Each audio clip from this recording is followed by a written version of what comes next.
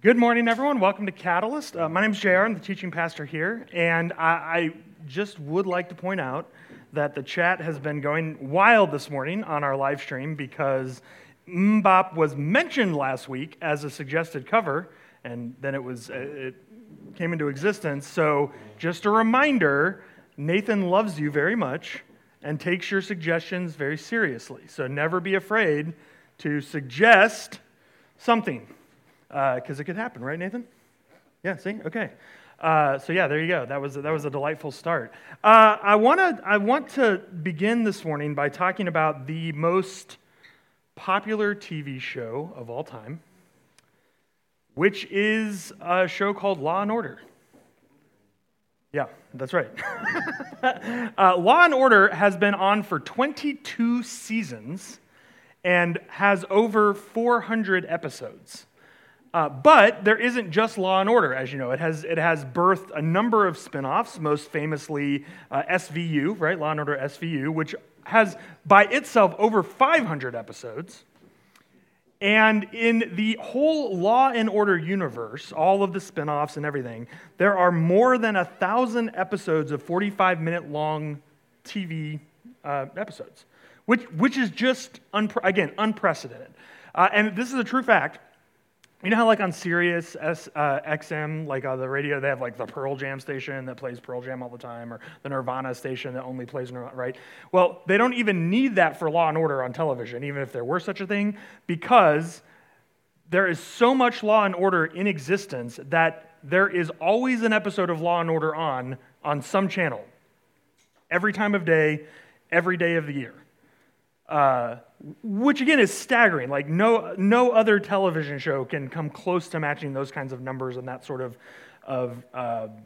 just cultural presence, which I think says something about our love of courtroom dramas. That's why I was mentioning that in the pre-show, right? There's something that we deeply enjoy about seeing a show where justice is meted out at this systemic level, right? Not in a vigilante way, though, we enjoy those kinds of shows too if ratings are to be believed. But there's something about watching our legal system function in this, I think, a way that we all recognize as idealized, right? It's not what actually, it's not an accurate reflection of reality. But we love this idea that our legal system always does what it's supposed to do and the bad guys get what's coming to them and all of that. And I bring up Law and Order because the text that we're going to be looking at today out of the book of Micah is actually an ancient courtroom drama. And so I just thought it was fun to kind of compare. We love courtroom dramas today, so I wondered how an ancient courtroom drama would hit. So I actually want to just read how this is set up for you here in the welcome this morning so you can kind of get the framework. And then I want to move into a question that will transition us into our worship for today. So this is the opening two verses of Micah chapter 6. And again, you need to hear this as the prophet setting up a courtroom drama. So he says, "Listen to what the Lord is saying." So this is God speaking. "Stand up and state your case against me. Let the mountains and the hills be called to witness your complaints. And now, O mountains, listen to the Lord's complaint. He has a case against his people. He will bring charges against Israel." Okay. The courtroom drama opens with God stepping into the plaintiff's box and inviting the people to countersue, which I think is pretty intense, right? God says, okay, I'm about to sue you, but you're welcome. You're welcome to countersue. You're welcome to come up and explain why my case against you is unjust. And then God literally in ancient legal systems, you had to have two witnesses to make it all legal. And so God calls as God's two witnesses creation, the mountains and the hills, right? The earth itself is going to be my witness that you have wronged me. Okay? So, pretty dramatic cold open, right? Before the Law and Order Ancient Israel pops up, right? And so here's the question, and again, if you're in the live chat, this is something I'd love to hear you answer. If you're here in the building, you can hop onto our YouTube channel and get into the live chat and answer if you want, because I want to come back to this when we come out of our musical worship. when I tell you this, right, the scene is God has taken God's people to court, and God is bringing a case against God's people. Like, what sort of feelings or expectations does that engender in you? What do you think is coming at this point, given that that's how everything starts out? Because I'm willing to bet that there's some anxious feelings, right? I was talking to a friend about this sermon, and I said, what do you think? Why would God take people to court? And they said, probably like the contractual stuff, right? Like we weren't holding up our end of the bargain, and so God's angry at us. And that's what I think what a lot of us expect is God's anger, God's wrath, God's judgment. And so this is a weird way to transition us into worship, but here's what I want to tell you. I promise. What we're going to see today is that God subverts all of those expectations. And what we actually see in the prophet Micah's courtroom scene is that God is better than we thought. God is more loving than we thought. And what we meet here is not an angry God who is full of wrath and judgment, but a heartbroken God who wants above all else for God's people to return to the relationship that they once had with God. So what we have here is not judgment, but invitation, not wrath, but love. And if you can believe that, if you can sort of stretch your heart and your imagination to encompass that, that's where I'd like us to begin in our worship, the celebration of a God who, above all else and below all else and before all else and after everything else, loves us and is always inviting us back into relationship. So if you're a guest with us this morning, I just want to say thanks for being here. We're so glad you're with us. We will be receiving communion a little bit later in the gathering. So if you're in the building, hopefully you grabbed one of the communion cups from Sarah on the way in. If you're virtual with us, please make sure you collect some elements. It doesn't matter what they are. Just get some stuff so you can participate with us.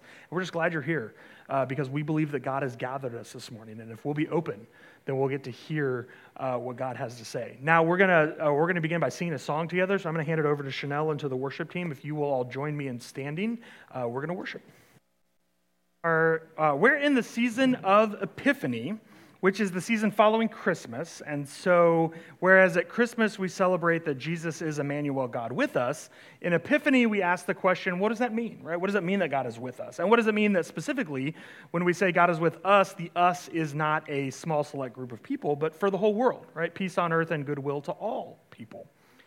And so this year, our series has been called Spark. And we've been looking at some of the ways that God ignites our faith, some of the core sort of kindling that really makes our faith burn bright and hot. And so we began by looking at the prophet Isaiah and the way that Isaiah imagines the life of faith. We saw a particular person, the servant that Isaiah created, as a way to picture an idealized follower. And then also, of course, how Jesus' own life reflects a lot of the ways that servant interacts with the world. And so we saw in that person a real sense of the idea that the call that God had placed on them was too big for them. And we talked about how that's good because it means it's a God-sized vision, and it's one that we can only accomplish when we rest, as the servant does, in God's Spirit. And then last week, we began this second kind of piece of this picture that the series is painting for us by looking at the idea that Jesus is found among the most vulnerable. That it's actually, when God says that God's arrival among us is good news, that specifically that good news is first and foremost for the oppressed and those who are at the margins of society. So we're going to actually continue with that idea today. And in order to get at, I think, what we see in the prophet Micah, a question that I think is good for us is the question, what is true religion, right? What is true religion? And for a lot of us, I think if you just sort of poll people, what does a religious person do? You hear a lot of they go to church, right? Or maybe they're big tithers, or they're always reading their Bible, right? They have a little prayer nook in there where they're praying every morning and reading their Bible and drinking coffee, or they do a lot, they do a lot of the different spiritual practices. When we think about good religion, primarily what we think about is a vertical kind of a faith, right? One where our connection to God is very strong. That's good religion. Now, I don't want to dismiss that idea, okay? But I think it leaves out the horizontal component of faith. What does our faith look like in the world around us? And there's actually, for the past, I don't know, I would say it's gotten real bad in the last decade, but honestly, it's been raging since I was a kid. I remember these debates raging when I grew up, evangelical. And the debate was whether what is true, the true core of religion, is that vertical stuff, or whether it ought to be the horizontal stuff, right? Caring for the most vulnerable, being kind to one another, that sort of thing. There was this real debate. And so in the last decade or so, that horizontal religion has been labeled by a lot of folks the social gospel. Because again, it revolves around society, how Christians ought to act in relationship to our neighbors and to one another. So how we ought to live in a society together.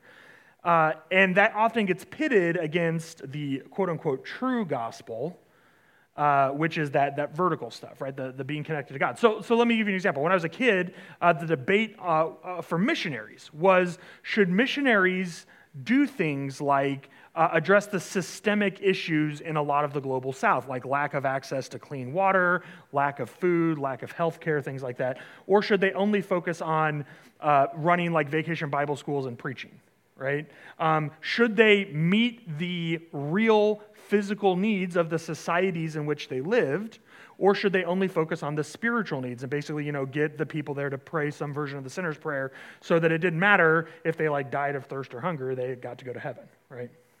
And again, I can't overstate, this was like a real debate that we had thinking we were spiritually deep, right? And it was so again, social gospel versus true gospel, which please imagine scare quotes around those terms because, right? We'll get there. If you've been around Catalyst long at all, you know that we reject those kinds of false binaries. We reject the idea that there's some intrinsic or essential difference between our vertical relationship with God and our horizontal relationship with our neighbors, with the world around us. And again, we take our cue from a lot of different places in Scripture. One of them, though, is the Scripture for today, Micah 6. So if you have a Bible, go ahead and turn there with me. If you grab one of the Bibles out of the back, that's on page 554, and you can keep that Bible if you need one. In the welcome, we talked about how this is a courtroom scene, right? That Micah established this as a courtroom drama, and that rather than God being the judge, God is actually the one who has initiated the trial. God is what we might call the plaintiff, right? And God is bringing a case against God's people. Now, for some context about what specifically the people were here, if you were here last week when we talked about Isaiah chapter 9, you remember that Isaiah lived at a time when both the northern and the southern kingdoms were allied to the Assyrian Empire, which was the biggest empire of the day. And they had fallen into their own civil war, so they had been weakened, and that had caused all of this other political turmoil, which had caused some people from Damascus to come over and conquer Israel. And then Micah is a prophet from a few decades later. So let me kind of fill in what's happened in between. Okay? The Assyrians got their civil war figured out, and they went back to being the global superpower. And that meant bad news for that little anti-Assyrian coalition that had been against them. So Assyria conquered all of them, and because they had taken over Israel, Assyria conquered the northern kingdom of Israel and destroyed them, turned them into a colony of the Assyrian Empire. Okay? Destroyed their monarchy, destroyed all of their temples and political system, all of it. And that resulted in a massive flood of refugees coming down from the northern kingdom of Israel into the southern kingdom of Judah. Okay, as you can imagine, right? If someone came and conquered your country, you would probably, if you could, try to get away, right? And because Israel and Judah were, siblings, cousin countries, that at one time had been one country, a bunch of the refugees fled into Judah. So the country of Judah, which is where Micah is prophesying, has experienced this massive flood of refugees in the midst of a global crisis, and it has resulted in the temple being just absolutely packed. If you're old enough to remember church after 9/11, it's that kind of thing, right? Global catastrophe, lots of social anxiety, people flood the pews, right? So that's what happened here. Massive catastrophe in your sister country to the north, flood of refugees coming down, lots of anxiety about whether or not we're going to be next. And so the temple is booming. It is a good time for religion. Right? The tithe box is overflowing. The sacrifices are just happening all the time. I mean, again, it would be the equivalent here of packed pews, the way over budget giving, people showing up, not just Sunday morning, but Sunday night. And every time the building's open, people are there. And God's not happy. Okay. Which is strange. And if you don't think it's strange, don't worry. The people thought it was strange. Okay, when Micah came to them and said, I have bad news for you, God is deeply unhappy with how you're being. Okay, so again, I asked you in the live chat if you would, how you would feel about God taking us to court, right? And I had several of you answered, some of you said that, Andrew, I think you said you listened to Carmen as a kid, so yours is pretty skewed. You didn't explain that, but if people know Carmen, you probably know what Andrew's talking about, right? A lot of you just expressed that same kind of like anxiety and fear that people are generally assuming if God is taking us to court, it's going to be a bad thing, right? So, we're going to read in verses 3 through 5 how God's case unspools, right? When God gets to take the stand and lay out God's case against the people, here's what God says. "O my people, what have I done to you? I mean, what have I done to make you tired of me? Answer me. For I brought you out of Egypt, and I redeemed you from slavery. I sent Moses, Aaron, and Miriam to help you. Don't you remember, my people, how King Balak of Moab tried to have you cursed? And how Balaam, son of Beor, blessed you instead? And remember your journey from Acacia Grove to Gilgal, when I, the Lord, did everything I could to teach you about my faithfulness." So God's charge here is that they have been unfaithful, that they have not upheld their end of the covenant. Right? And then God goes through a litany of all of, I was going to say all the times, a small smattering of the times that God has been faithful to them, from the big one, liberating them from Egypt, to preserving them through the wilderness, to delivering them to the promised land. Now, these are all things that happened from the perspective of Micah's people hundreds of years ago, right? But here's what God is saying, right? I've done everything to you for you. I've upheld my end of the bargain. How could you be so faithless? And again, God is saying this at a time when the pews are packed, right? When religion, or at least what we might more honestly say religiosity, is at an all-time high. And so you can imagine that the people might be a little salty in their response. And Micah does that for us, right? Micah imagines their response, and it's incredibly sarcastic. Again, the Hebrew and then our English translations don't communicate tone very well, right? It's why you don't like to resolve conflict by email, right? Same thing, right? But you can, if you know a little bit about the culture of the time and how the offerings worked, you can actually see a progression of increasing absurdity, which cues us in that there's some deep sarcasm going on here. So I'm going to help us out as we read this next part. So this is the people responding to God's charge that they have been faithless at a time when the temple is packed, right? So let's read. They say, okay, so we're faithless? Like, what can we bring to the Lord? Should we bring him burnt offerings, which they already do? That's part of like temple is booming, right? Should we bow before God Most High with offerings of yearling calves, which again they already do? Here's where it starts to get absurd. Should we offer him thousands of rams and 10,000 rivers of olive oil? Here's the thing. There are not thousands of rams and 10,000 rivers of olive oil in the whole country at the time, right? So like immediately here, we can tell that they're basically saying, how many songs should we sing when we come to church? 4? 11 billion, right? Like that's sort of the tone that they're getting here, right? Like we already do all the stuff we're supposed to do, so I guess maybe what you want from us is an impossible amount of things, right? And then here's the kicker. Should we sacrifice our firstborn children to pay for our sins? So they keep escalating all the way up to, should we offer our firstborn child? Which sounds horrific to us, as it should, but here's the thing. In the nations around Judah, child sacrifice was considered a legitimate, if extreme, form of worship. And it was not uncommon in times of great crisis for the king or for the head of the family to offer as a sacrifice the firstborn child. Because those religions operated on a sort of quid pro quo basis, right? That the God would do for you as much as you did for the God. Which is why it was great to be rich, because if you were rich, you could offer more sacrifices, which means you would get to stay rich, right? Because the God would do more for you. Okay? So here's the thing about what we see in this progression. The people are trying to be sarcastic, right? They're trying to say, get over yourself, God. We already do probably more than we need to keep you happy. Get off our backs. But what they're revealing by that final attempted jab is that they actually think that Yahweh is just like all of the other gods. That they think that what Yahweh really wants at the end of the day is just child sacrifice. Even though Yahweh is on the record as saying he's against it.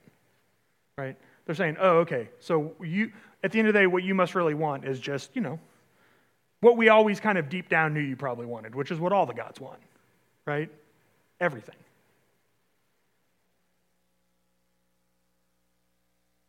Friends, I think when we approach this courtroom drama and we are afraid that what we're getting here is the angry, judgmental God, I think we're making the same mistake as the people of Israel. That we give lip service to the idea that God is love, that God is welcoming, that God is for us, but we're afraid that deep down, God is actually that vengeful, angry, judgmental God we've always heard about. The sort of quid pro quo God that seems to rule the market. That was Judah's problem, right? Despite the fact that the pews were full and the temple was overflowing with riches, and they were doing all of the stuff of religion, they were afraid that deep down it was never going to be enough because they worshiped the kind of God who wouldn't be satisfied until they gave up everything, even their firstborn child. And the thing is, they were absolutely wrong. And it's the fact that they were wrong that is actually causing the problem. We'll see that when we get into the final verse for this morning. The actual problem is that they're so mistaken about who God is that they miss what God really wants from them. And so I want to suggest that might be true for us too. That we might be mistaken about who God ultimately is, about the ultimate nature of God. That when that sort of baseline expectation that at the end of the day, God actually is cruel and angry and judgmental and only demands craven obedience from us, reveals that we too may be missing what God actually wants from us because we're missing who God actually is. And so I want to invite the worship team back up because I want us to hold on that bit of misinformation, at least in the people of Judah's hearts, perhaps in our own spirits as well. And I want us to sing a song that for a lot of us might be aspirational. It may not be what we really believe. It may be what we want to believe. And that's okay. It's okay to sing songs that are songs that stretch out and reach out for where we want to be rather than where we are. And so I want to hand it back over to Chanel and the team, and I want to invite you to stand with me again. And I want us to sing a song that says true things about God that we might struggle to believe at our cores. And if that's where you are, that's okay. We're just going to sing these together, and we're going to pray that God helps us to believe them together. Would you stand with me? So if God doesn't want the religiosity, what does God want, right? And God thankfully tells us this. And this is a verse, if you've been around church, this is one you may have heard. It's one of those that kind of gets plucked out, rightfully so. It's a great verse. But we're gonna work through it, kind of one bit at a time. So God says, when they say, right, what do you want? Rivers of oil and our firstborn kid. God says in reply, no, O people, the Lord has told you what is good, and this is what God requires of you, to do what is right, to love mercy, and to walk humbly with your God.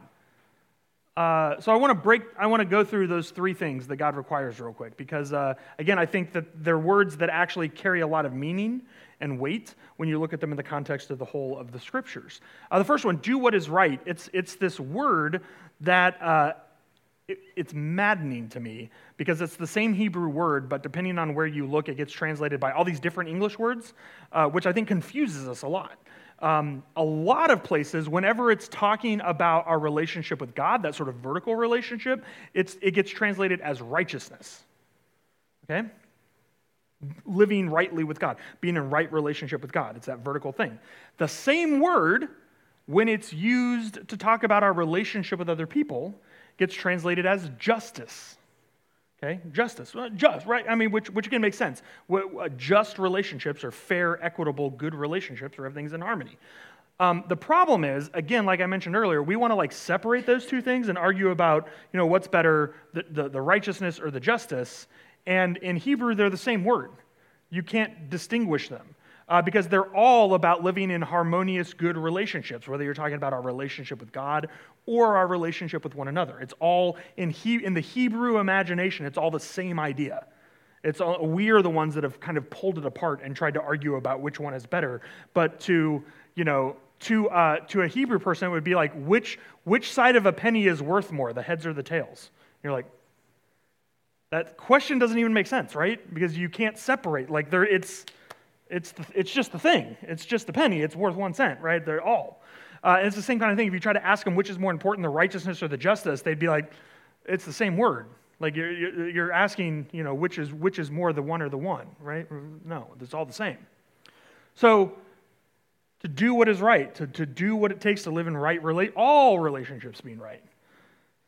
To love mercy. The word mercy, we've talked about this before. It's another one. It's one of those words in Hebrew that doesn't have a good translation into English. It's this word kesed. And the best phrase that gets at what it means in Hebrew is covenantal faithfulness. Okay? It's the idea of, because you and I are in a covenant together, I have certain obligations. And when I fulfill those obligations, I am keseding. Right? And again, that's why I said we don't really have that kind of a word in English. But in Hebrew, it's used all the time because God and the people have a covenant together. It was embodied at Mount Sinai, and it was most clearly summed up in the Ten Commandments, right? You've heard of those? Pretty famous, right? 4 of them are about our relationship with God. 6 of them are about our relationships with other people, our parents, and then the rest of the society. And again, if you were to ask the Hebrews, are the first 4 or the last 6 more important? They would go, what? No, it's all of them, right? You don't do a top 5 or odds or no, it's the 10. It's all of them together. That's what sums up the whole of the Torah, God's way. And to try to separate them out and pit them against each other and argue which one is better or that would be so confusing to them. They would not, they would get what you were doing, they just wouldn't understand why, right? They would be so confused about why you were trying to pit some against the others rather than just taking all of them as the embodiment of God's way. It's why when Jesus was asked, what's the greatest commandment? He said, love God and love your neighbor as yourself. Right? He took 2 and he said, the 2 are the one. Right? You can't have one without the other. And then the last one, walking humbly with your God, right, is about choosing to follow God and put yourself in the proper place. I don't get to call the shots. I don't get to decide what is good and right and holy. God does. And in true humility, I am following God and trusting what God says. And so here at the end of this courtroom scene, God says, when the people are like, oh, what are we supposed to do? It just seems like nothing we do is good enough for you. God reveals what the problem is that the people are not in right relationship. They're not honoring the covenantal vows that they made to care for the most vulnerable, which in Micah's specific context is this flood of refugees that's come down, right? Incredibly vulnerable. They're spending so much time taking care of their own fears and anxieties by worshiping at the temple and doing all of those spiritual practice things that in times of crisis can give us a sense of stability and security, that they're ignoring the vulnerable around them. And God says, if you're doing one and not both, then you're doing none. Right? There's a different place, I think it's in Isaiah, where God is similarly angry because they're doing sacrifices and not taking care of the poor. And God's like, do you think I just like dead animals? Like is that you think I called you to be my people because I didn't have enough cows? Like, I can make cows, right? He's just like, I just think it's hilarious because God's like, I mean, who do you think I am, right? Like the cow God? Like, no, that's absurd, right? And this is what God is sort of getting at in Micah here, right? I didn't call you to be my people to put on a show for me once a week. That's not really that interesting to me, right? I called you to be my people in the world, to create a more just world, a world that is in harmony with the way I created it to be. And you get to be my special representatives in that. And when you don't do that, it doesn't matter how pretty your prayers are or how good your sacrifices smell, which we don't do anymore, right? We don't burn animals for a second, right? But, it doesn't matter how catchy your songs are or how eloquent your sermons are. None of that matters if you're not being my people. That's true religion. True religion is when the horizontal and the vertical are aligned. We're not pitting them against each other or doing one at the expense or the neglect of the other. And so as we're moving towards a time of response, I want to circle back to those opening lines where it's clear that God has taken us to court. I want you to remember some of those feelings of anxiety and fear that you have, that I had, right? Rightfully so. Oh no. It's like getting called to the principal's office, but way worse. And I want you to remember that what we see as we move through this courtroom scene is not a God who is full of wrath and judgment and vindictive cruelty, but a God who is heartbroken and who deeply cares for the people and who is doing this as a way to invite us back into right relationship, not only with God, but with the world around us. And so I'm going to ask us some examined questions as we move to this table. That is also a place of invitation. We come here because God invites us here. Right? When we approach the table together, we are responding to God's first act of grace to set this table for us. And so in a similar way, I want to invite you to prayerfully examine where you are in relationship with God and with relationship to your neighbor. I'm going to give you these questions and let you consider them in prayer, and then we're going to pray together, then we're going to receive this communion meal. So, first, think about vertical relationship. What is the state of my vertical relationship with God right now? Is it intimate? Is it distant? Is it non-existent? Is it stale? You know what? What is the state of my relationship with God right now?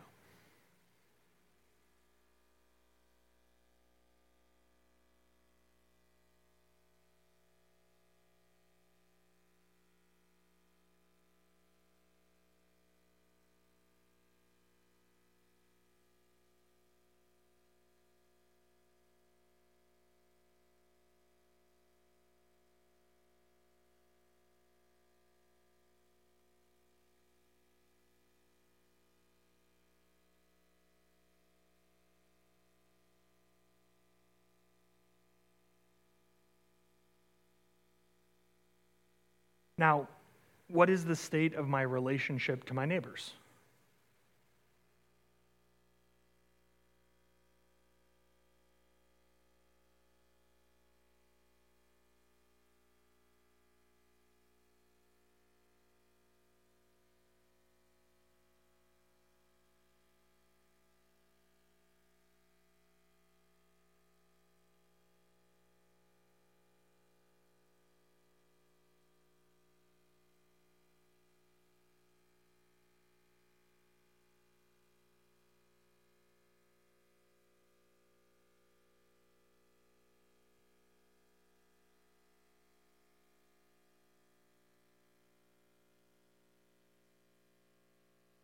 Now, where do I live in relation to our culture's most vulnerable?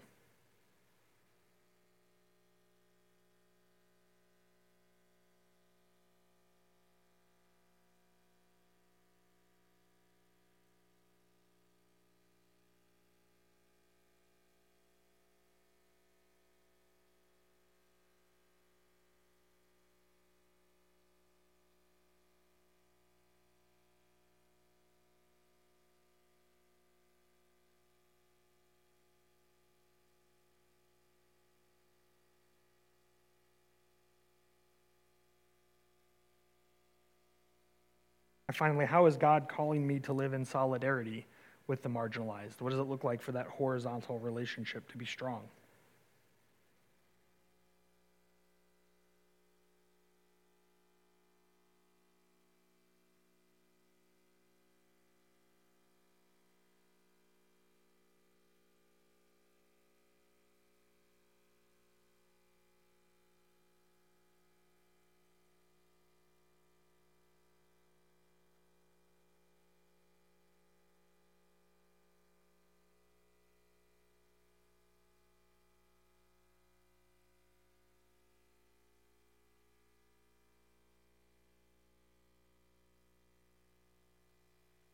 Let's pray together.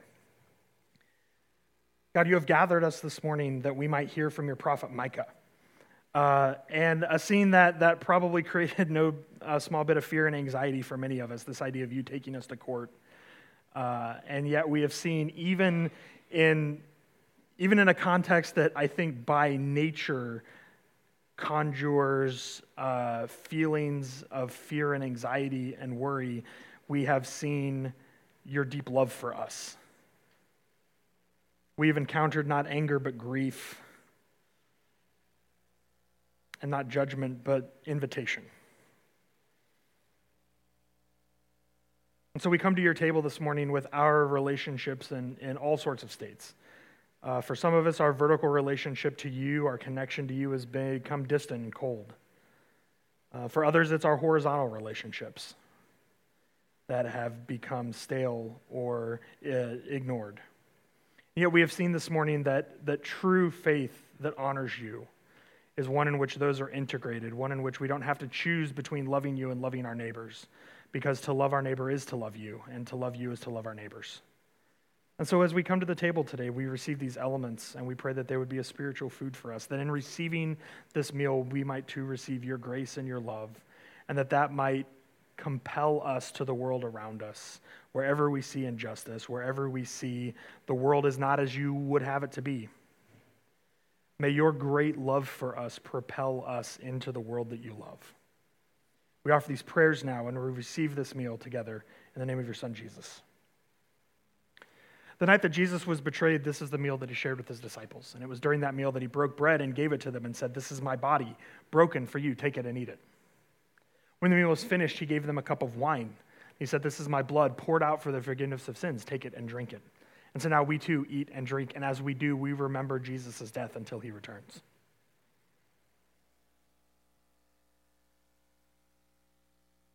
Now as you're going, this last week and this week is, I know it's a lot of big high-level conversations. Our C group this past week had a very good, in-depth conversation about what it means to identify those who are socially vulnerable and stand with them. But this is just really big, high-level stuff. And so I want to encourage you to continue to dream big with us and to ask these difficult questions and be okay with not having answers.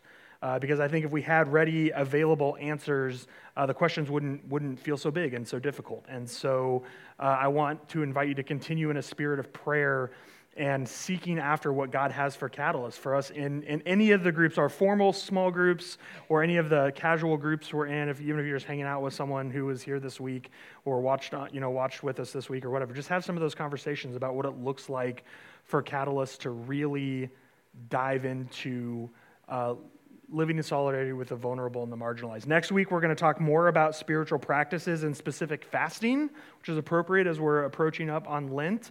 but it's going to be a lot of the same kind of ideas about God really drilling down on what the purpose of spiritual practices are and how none of this is for God's benefit. It's to form us and shape us as God's people. So it's a message that's being strongly communicated throughout this season of Epiphany to us, and I hope we have ears to hear.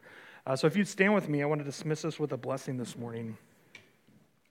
Catalyst, again, I just can't help but think that it's very good news that God says that what pleases God is not how much religiosity we can muster, because I don't know about you, but some weeks it feels like I can't muster very much. And again, what pleases God is when we live in harmony with God and with one another, and that's something that we can do only because of God's grace to us.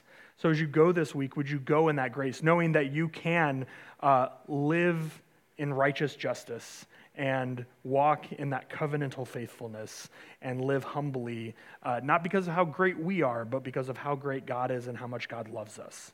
Go in the grace and peace of the Father, the Son, and the Holy Spirit, and we will see you next week.